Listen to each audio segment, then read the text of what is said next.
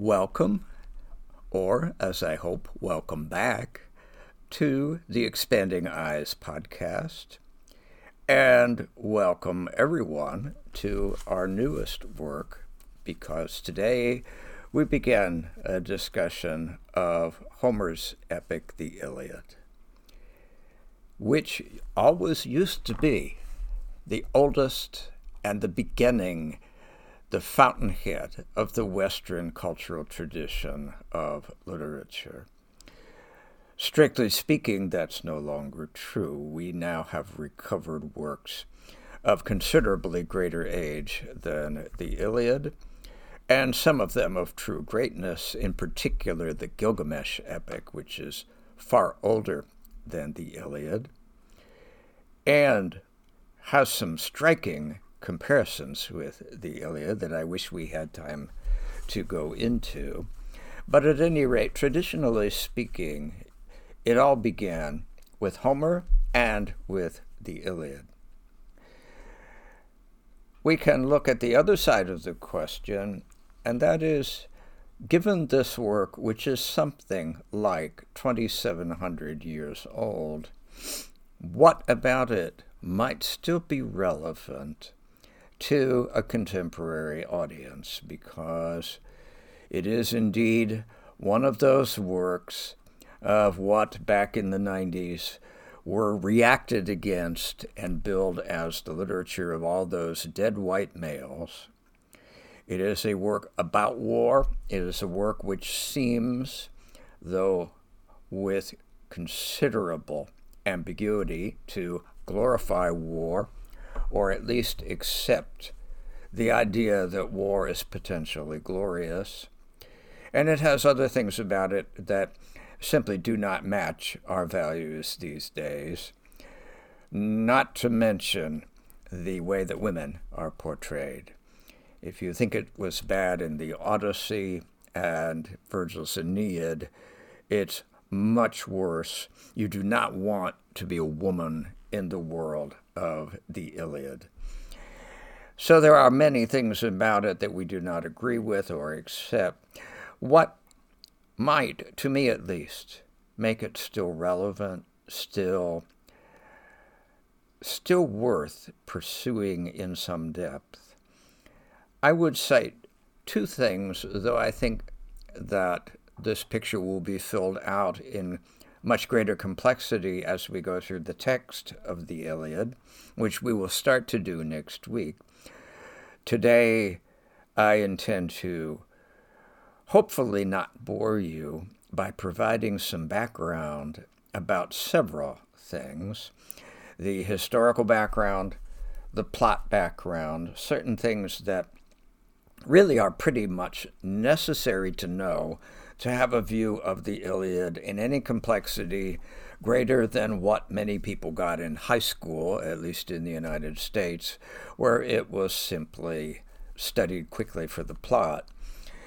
But to go more in depth, we're going to have to look at more background issues, and I promise to keep it from straying into simply being a history lesson in its own right. I will keep it anchored to things necessary to deepen our view of the Iliad.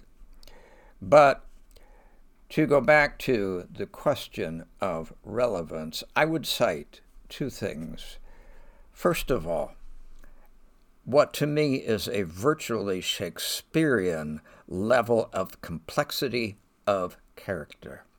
Just because this epic is 2,700 years old, we should never assume that it is unsophisticated. It is never crude in any way. In fact, the degree of its artistic and psychological sophistication is so great that becomes one, perhaps, of many mysteries about both the Homeric epics, but certainly of the Iliad.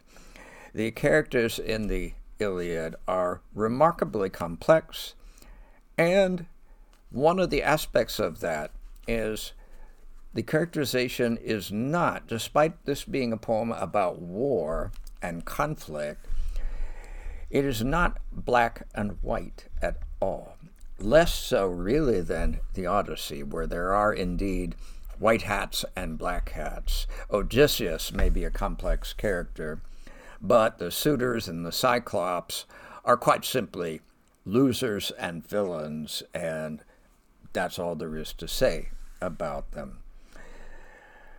I always remember a comment of a critic on the Iliad, however, who said that there are no true villains in the Iliad. And it strikes me personally that that is true. There are some extremely flawed human beings, and in fact, that includes a great number of the characters in the Iliad, but no outright villainous characters. And the tragedy of the Iliad, and it is a tragic narrative, is driven by the human frailties and limitations in a way that is spellbinding, even though it's true that that characterization is embedded in what I admit are long stretches of pure battle scenes, over which we will march rather quickly, and I will summarize.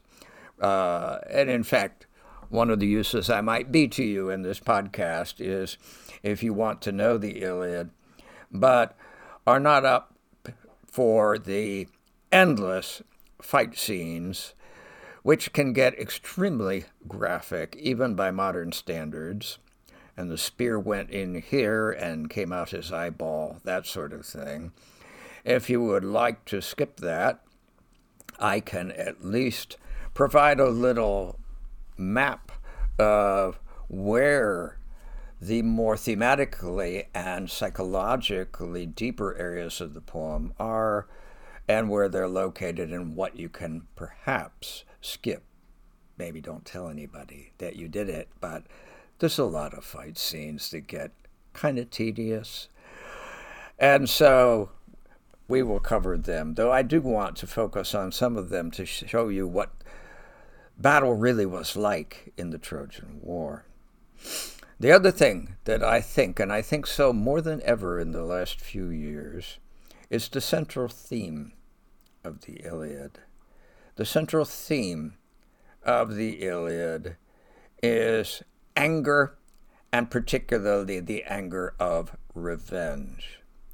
The very first word in the original Greek text is the Greek word for anger or rage, as the translator that I have used in class over the years. I have used the translation by Robert Fagles simply as a personal favorite.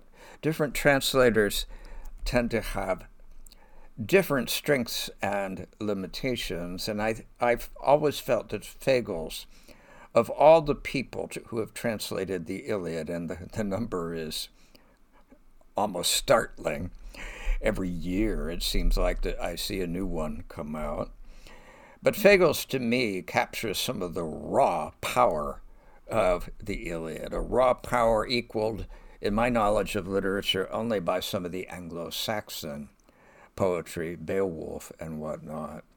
Fagles captures that. And he mimics the Homeric text by making the first word of his text, rage, goddess. Sing the rage of Achilles. And the rage, eventually, is the rage of revenge. It begins with revenge against his leader, Agamemnon, whom he feels has humiliated him publicly. It ends with revenge against the Trojan leader, Hector, for killing the most beloved person in Achilles' life, his friend Patroclus. Anger, revenge, and the endless chain of revenges and counter-revenges and counter-revenges. We live in a period now of anger, and we live in a period of revenge as well. And speaking of this poem, within the last half dozen years or so, has actually given me a new perspective on it, even though I've been teaching the Iliad since 1991.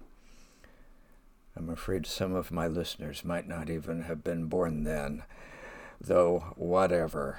But the advantages of this long acquaintance, great works of literature grow on you over the years. You're never done learning what they're about.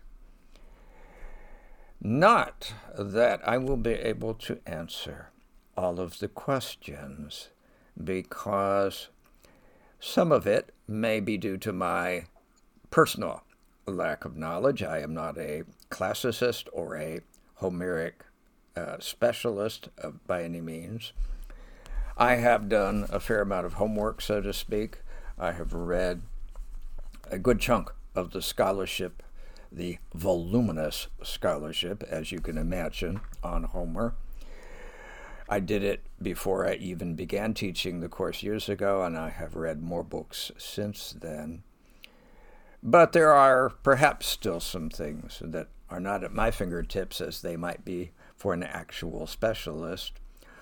On the other hand, you will find if you look at those specialists, there are places where they also have to repeat what will be my commonest refrain: we don't know. There are more mysteries surrounding the Iliad than just about any work of literature that I can think of, really. And there are no sure-footed answers to almost any of them.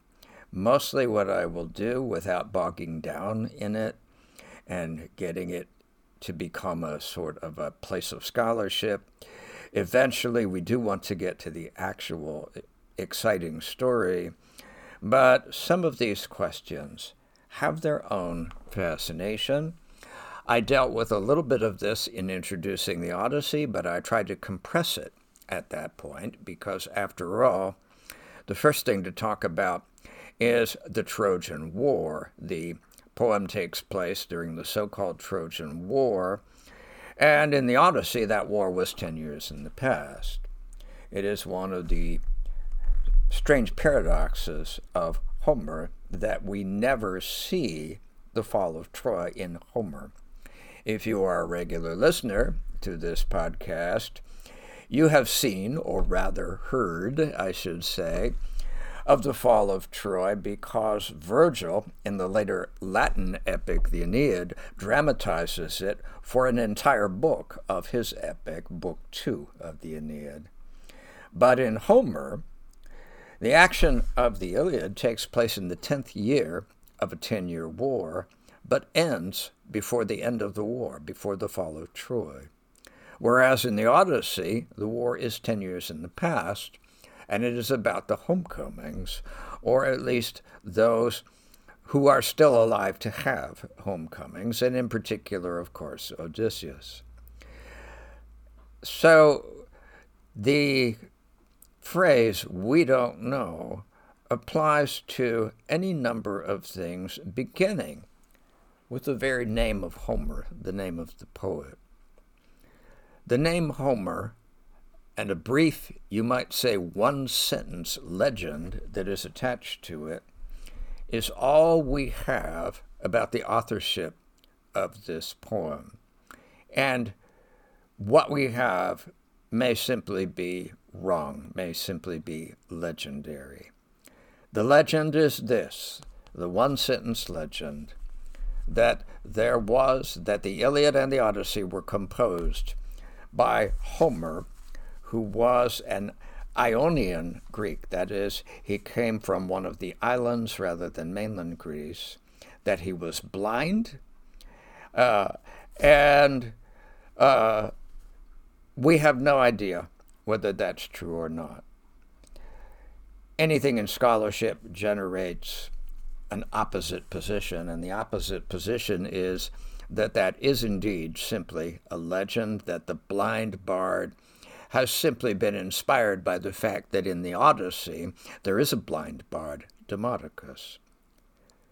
But one of the themes of the Odyssey, as I always teach it, is be careful of what stories you do not believe as well as what stories you believe.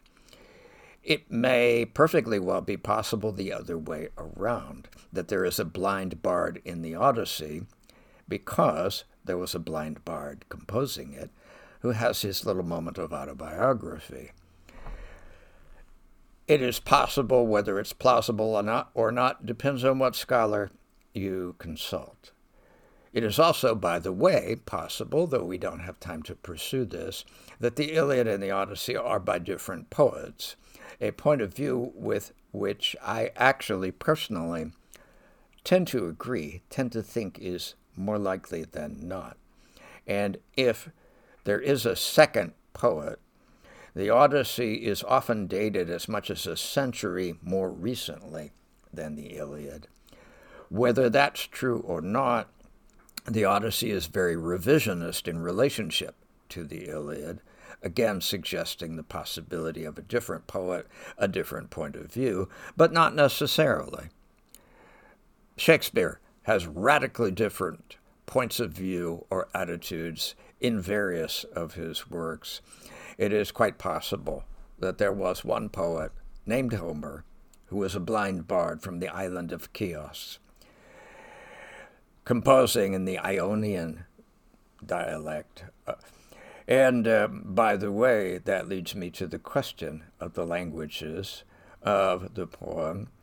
The Trojans are a Greek-related people.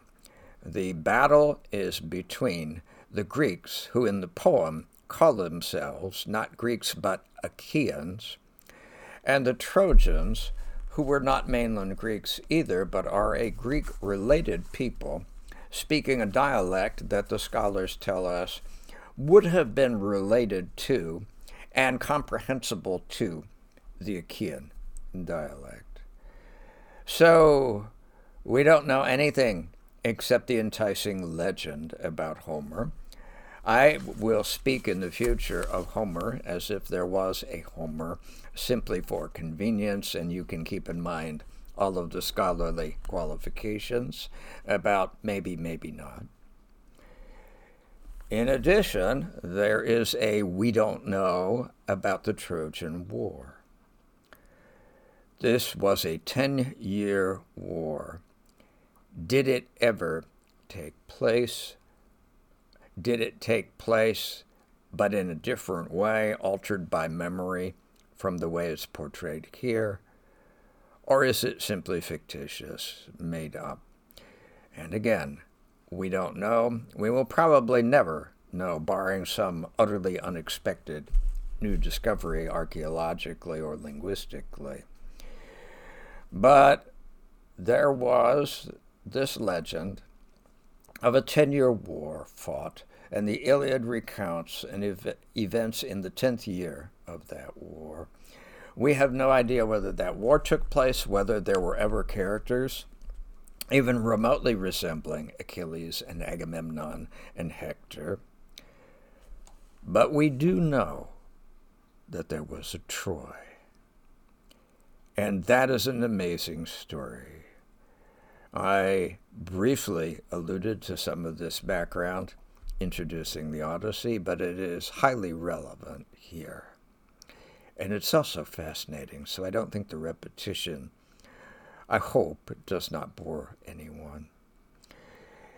Troy, as a city, did exist, and that was proved by a great stunt, a great coup in 1871 by Heinrich Schliemann, who rediscovered the site of Troy and excavated Troy. This is a fascinating story. It is really, as I understand it, the beginning of modern archaeology, although Schliemann's methods were anything but scientific in the way that archaeology is now. Nevertheless, he started something, and the irony is that Schliemann was not at all an expert. There were no archaeologists in 1871. That discipline did not yet exist. What there were classicists, people who were experts on the classical text. And they had decided that Troy, which had utterly disappeared, there wasn't anything, there were no ruins above ground left at all and had not been for centuries, they had decided that Troy was a fiction. Schliemann, not an expert, he was a German businessman who got rich. There were, in the early years of my teaching the Iliad, there were several biographies of Schliemann that appeared almost simultaneously, and the consensus was that he was a rich German businessman who got rich through some rather shady business practices, but was rich enough to become a kind of an Elon Musk, funding his own expedition. The experts jeered at him for his naivete. Oh, he actually believes that Troy existed. He probably believes in Santa Claus, too. Somebody should tell him, hey, Heinrich, it's all made up. He did not believe this. He used the landmarks in the descriptions in the poem itself to travel to where he thought the probability might be that here lies the site of Troy, and began digging, and very quickly discovered remains. He kept digging and began to discover that there were remains beneath remains. There were levels. Troy was not just built, it was built and rebuilt in a kind of multiple urban renewal over centuries in layers, one layer on top of the other.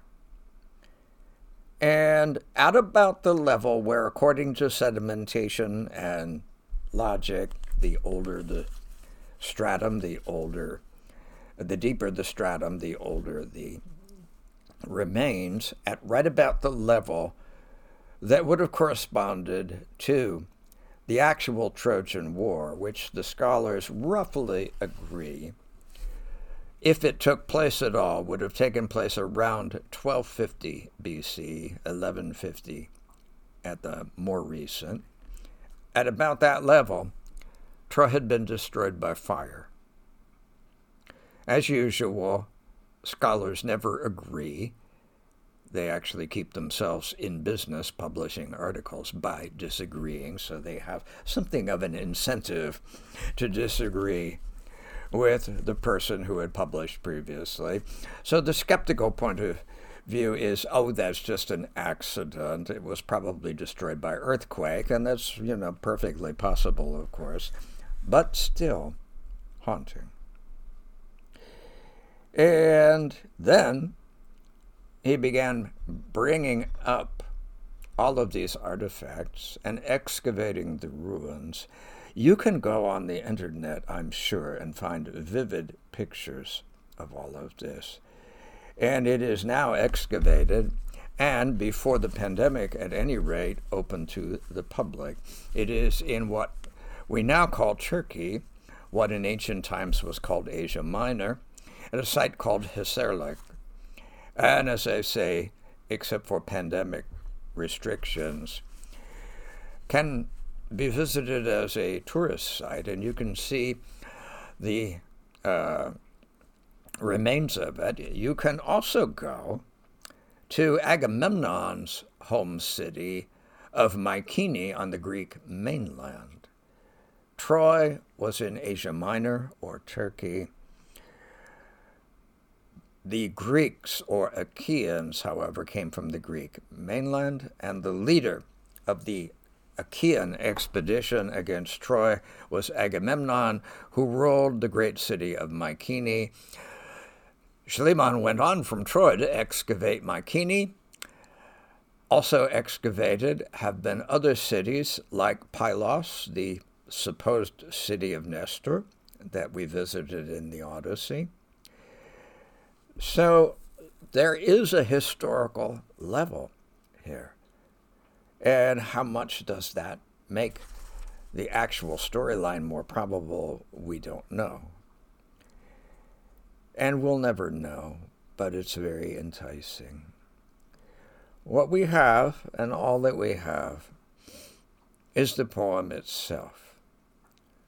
And if you can actually read the Homeric text, you are able, at least the specialists who know Homeric Greek very in great depth, and Homeric Greek, by the way, is a different Greek than the Attic Greek, if you want to study ancient Greek, which is very different from modern Greek. Usually, most of the textbooks to study ancient Greek are Attic Greek, the Greek of the later period of Socrates and Plato and Aeschylus and so forth and so on. Homer is before them, quite a bit before them, and it is yet a different form of Greek.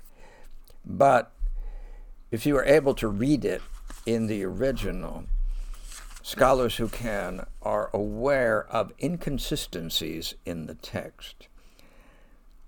Later, when we finish talking about the story of the Iliad, I hope to have as a bookend to this preliminary lecture right now a concluding lecture about oral composition.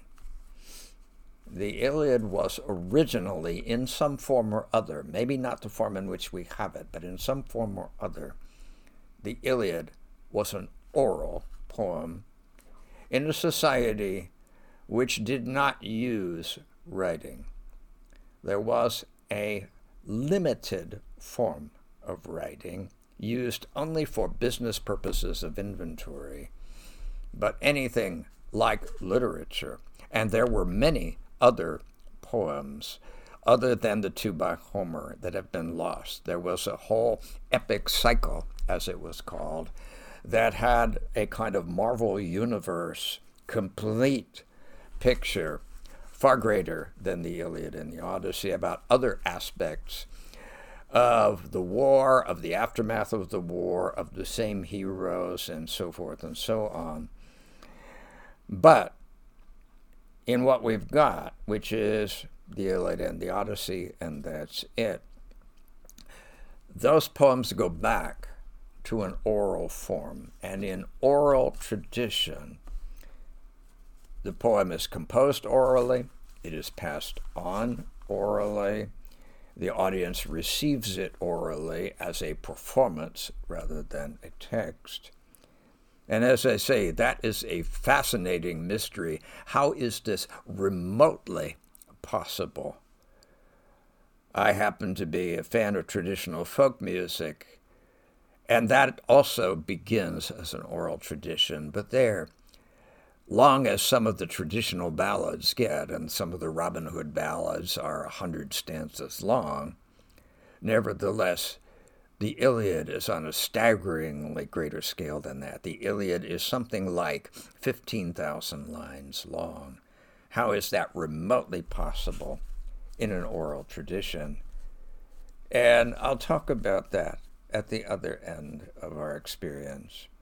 But for now, I will stop with saying this, that what happens in oral tradition is like the game of telephone, where one person whispers a simple message to another person who whispers it to another person. And as we all know, down the line, it's almost inevitable that that message has been mutated and distorted and sometimes outright mistaken and changed.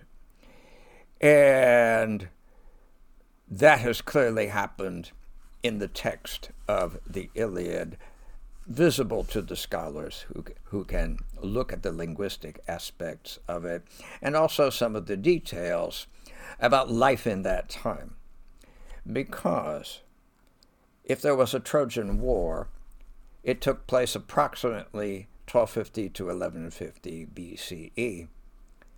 If there was a Homer, and there was somebody who composed this poem, Homer lived somewhere more like 750 to 700 BCE. There is a huge gap, comparable perhaps to the 4 centuries plus gap between us and Shakespeare. And in that period of time, much changed and much was lost. A very important thing to understand the Iliad is the elegiac sense that emerges ever so often.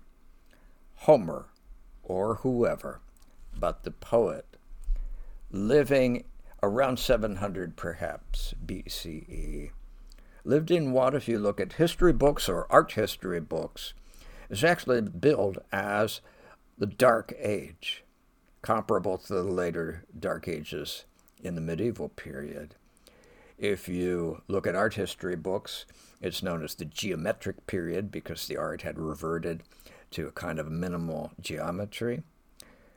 But it is a period of decline, actually, of cultural decline from the actual period of the Trojan War. And Homer knows this. There is an elegiac, wistful looking back. Another aspect of the Iliad that always reminds me of Anglo-Saxon Old English poetry. Looking back, I've spoken of the ruins of places like Mycenae that have now been excavated. The Anglo-Saxons, looking back through centuries at things like the old Roman ruins, and referring to them as the Auld Enta Werk, the ancient work of the giants. And we're just talking, well, it wasn't giants, it was Romans. But to them, these ruins were hauntingly beyond anything that they understood, much less were able to mimic in their own time. That's the attitude that emerges every so often in the Iliad, that there was a greater period of time, and I am singing about it. This was a time when, yes, we have our heroes, but the heroes that I will tell you about are far greater than the heroes can be now, wistfully looking back to a vanished past. Let me quickly, in just a couple of minutes, begin to set up the plot, and then next time we will look at the actual storyline of Book 1. And we need to understand, first of all, the minimum plot background, especially because Homer established the conventions for epics down through the epic tradition ever since, at least as late as Milton's Paradise Lost. And one of those conventions was beginning in medias res, a Latin phrase from the poet Horace, contemporary with Virgil, who said Homer established the convention that epics don't begin at the beginning. They precipitate the reader in medias res, into the middle of things. Therefore, when we open the Iliad and the action begins, we are in the middle of an action, and we have to look back at the backstory at the same time that the plot moves forward. And there is a lot of backstory, and I will recount more of it next time.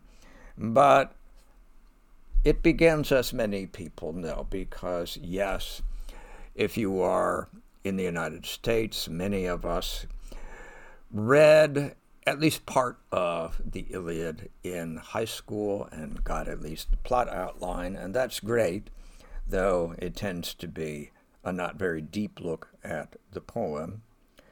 But it begins, as people who know at all, with, okay, what are we fighting over? We are fighting over a woman, Helen of Troy, who 10 years ago either was taken from or voluntarily left, more about that question next time, left her husband, Menelaus, and fled to Troy with a man, a Trojan, named Paris. So she's become known as Helen of Troy, and that is a rather ironic misnomer because, well, yeah, for 10 years she's been Helen of Troy, but the problem is that she should be Helen of Greece, And specifically, she should be Helen, the wife of Menelaus, not Helen, the lover of Paris. So, willingly or unwillingly, or an ambiguous combination of both, away she went.